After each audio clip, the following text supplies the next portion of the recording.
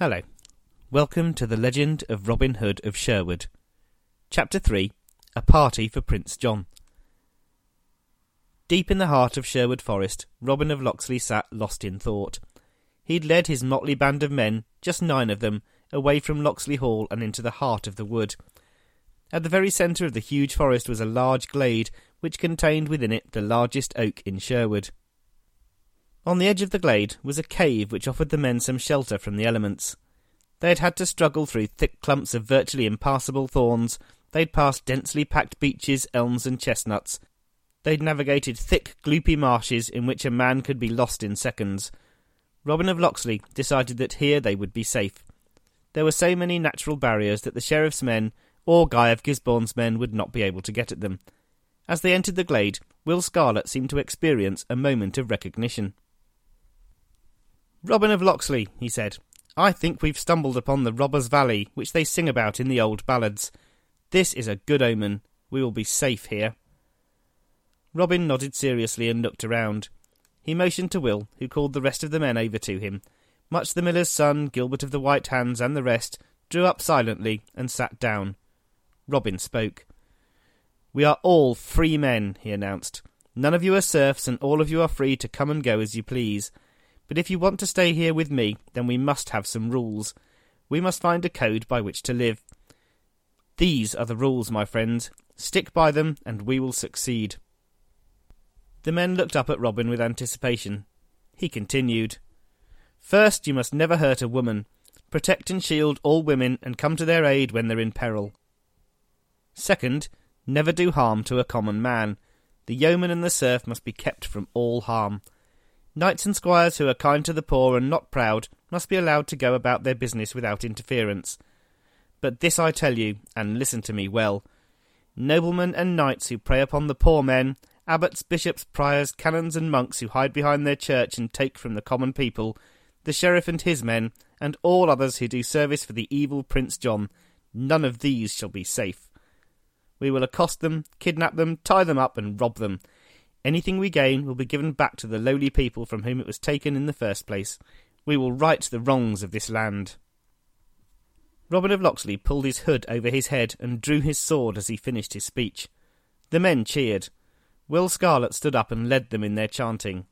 They called for Robin of Locksley, and they sang about the good they would all do. Robin, his face shielded, held his sword above his head somewhat theatrically. Finally, Will motioned for them to be silent.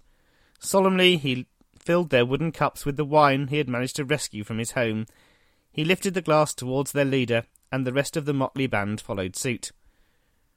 "Drink with me, fine fellows," he said.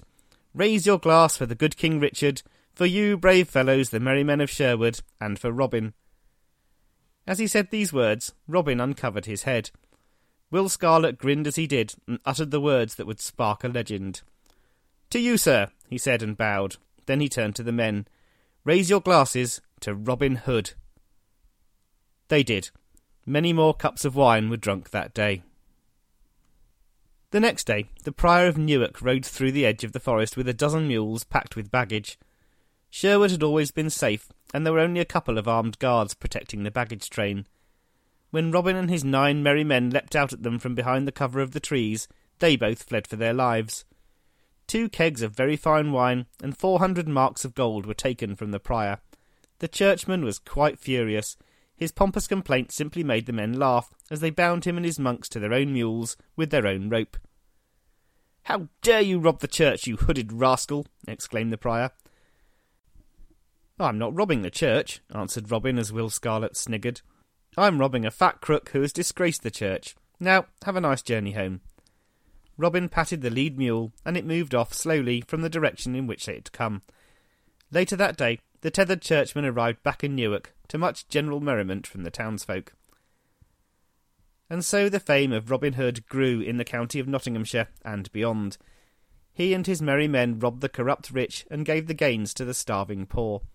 As his notoriety grew, the price on his head grew with it. Prince John himself learned of the exploits of the man of Sherwood. The Sheriff of Nottingham vowed to bring this renegade outlaw to justice, and Sir Guy of Gisborne plotted his downfall. All the while, the band of merry men slowly grew. They took to wearing uniforms of Lincoln green, They were trained in the use of the bow by Robin and Will, fine swordsmen amongst their number tutored the others in the arts of fencing and the use of the quarterstaff. Winter came, and then spring. Robin and his band grew more daring and accosted larger and more heavily armed parties. Soon, though, Robin decided it was time to raise the stakes. His chance came when a potter from the town of Mansfield rode his cart through the forest on the way to Nottingham to sell some pots. "That's a heavy load you carry," said Robin to the potter. The potter of Mansfield was a touch startled. "Get out of my way, sir, before I run you over." "No," replied Robin, "I need to strike a bargain with you. I want to be the potter for a day. Sell me these pots for the price you would ask in Nottingham, and I will give you 2 gold marks as security for the horse and cart. Lend me your clothes too.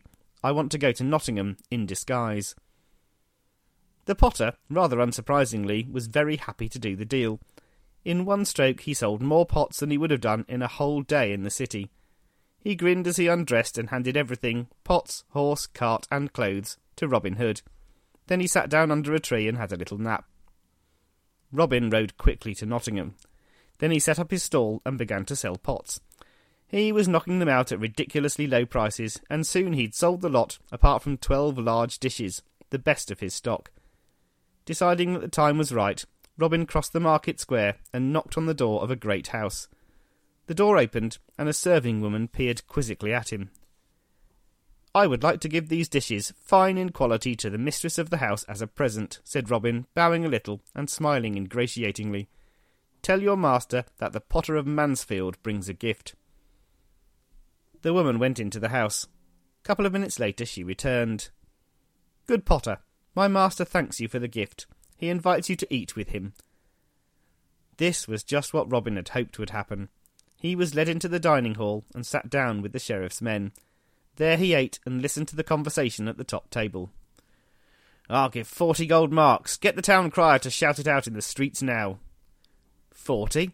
That's a lot for any man's head." "But this man's dangerous," said the sheriff. "He killed 7 of Sir Guy of Gisborne's men and made the great knight a laughing-stock. 70 men he had, 70! And then he robbed the good prior of Newark in broad daylight. And more, many more. No nobleman is safe in Sherwood these days. Today his name will be called throughout Nottingham. 40 marks I will give to anyone who captures him, dead or alive." Robin smiled to himself. There had been 9 of them, not 70. But notoriety breeds exaggeration, and this was no bad thing as far as Robin was concerned. Let them fear him and his men. It could only make their work easier. He stood up and approached the table. "Thank you for the good food, my Lord Sheriff. Now I must make my way back to Mansfield. I will be sure to be careful. I don't want to fall prey to this vicious outlaw. It's a good thing you put a price on his head. I bid you good day." Robin rode back to Sherwood. He gave the potter of Mansfield his horse and cart, and then rode thoughtfully to the glade. The price on his head was significant. The stakes were raised. Robin Hood was now the most notorious outlaw in Nottinghamshire. As he approached his home in the centre of the forest, Robin began to smile. He realised it wasn't enough just to be doing good works, robbing from the corrupt and giving to the needy. He needed to rub the sheriff's nose in it. He needed to humiliate Sir Guy. There was no point in simply being a famous outlaw. It needed to be fun too. He took to going in disguise to Nottingham every now and then, just to hear the gossip.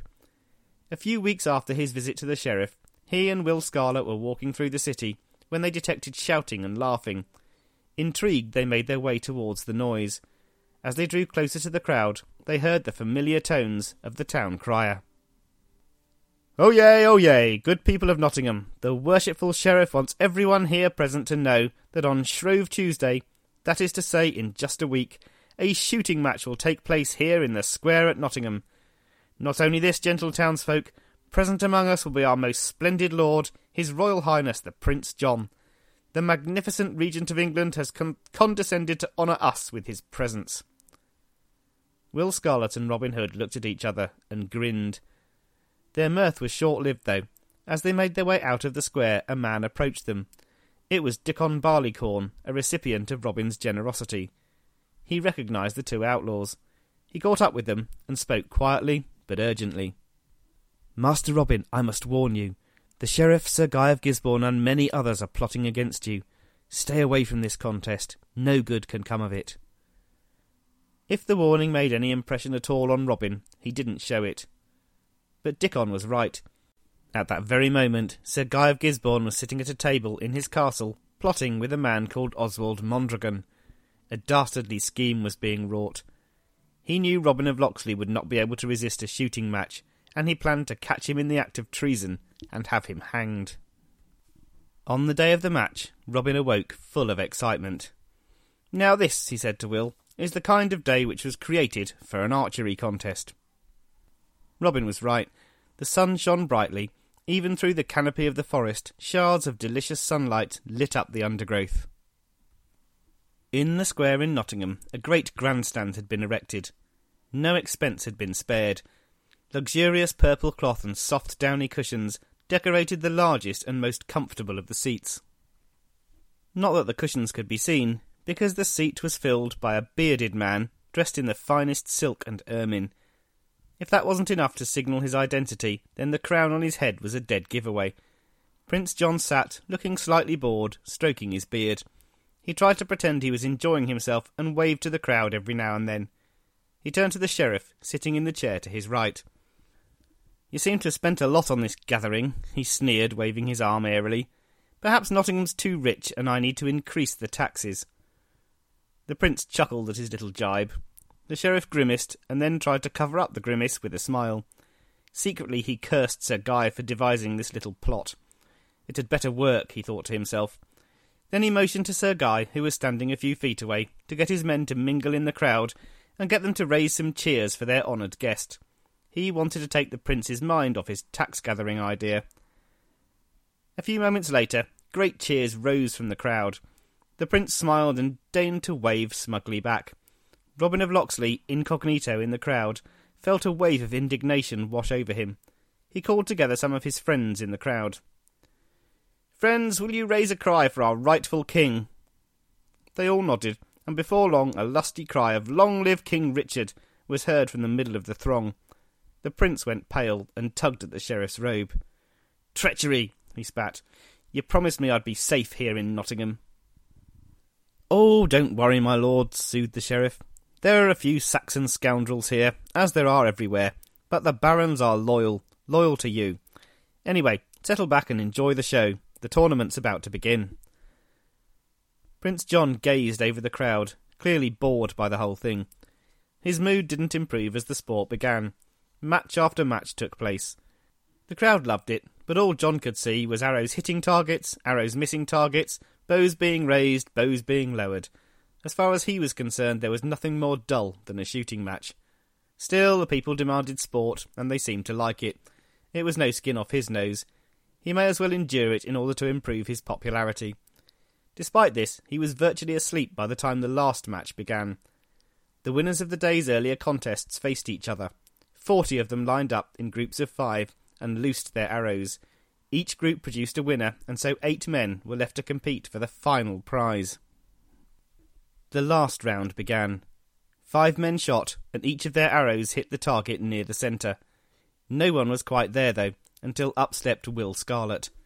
Robin's right-hand man, now nearly as notorious as Robin himself, was heavily disguised.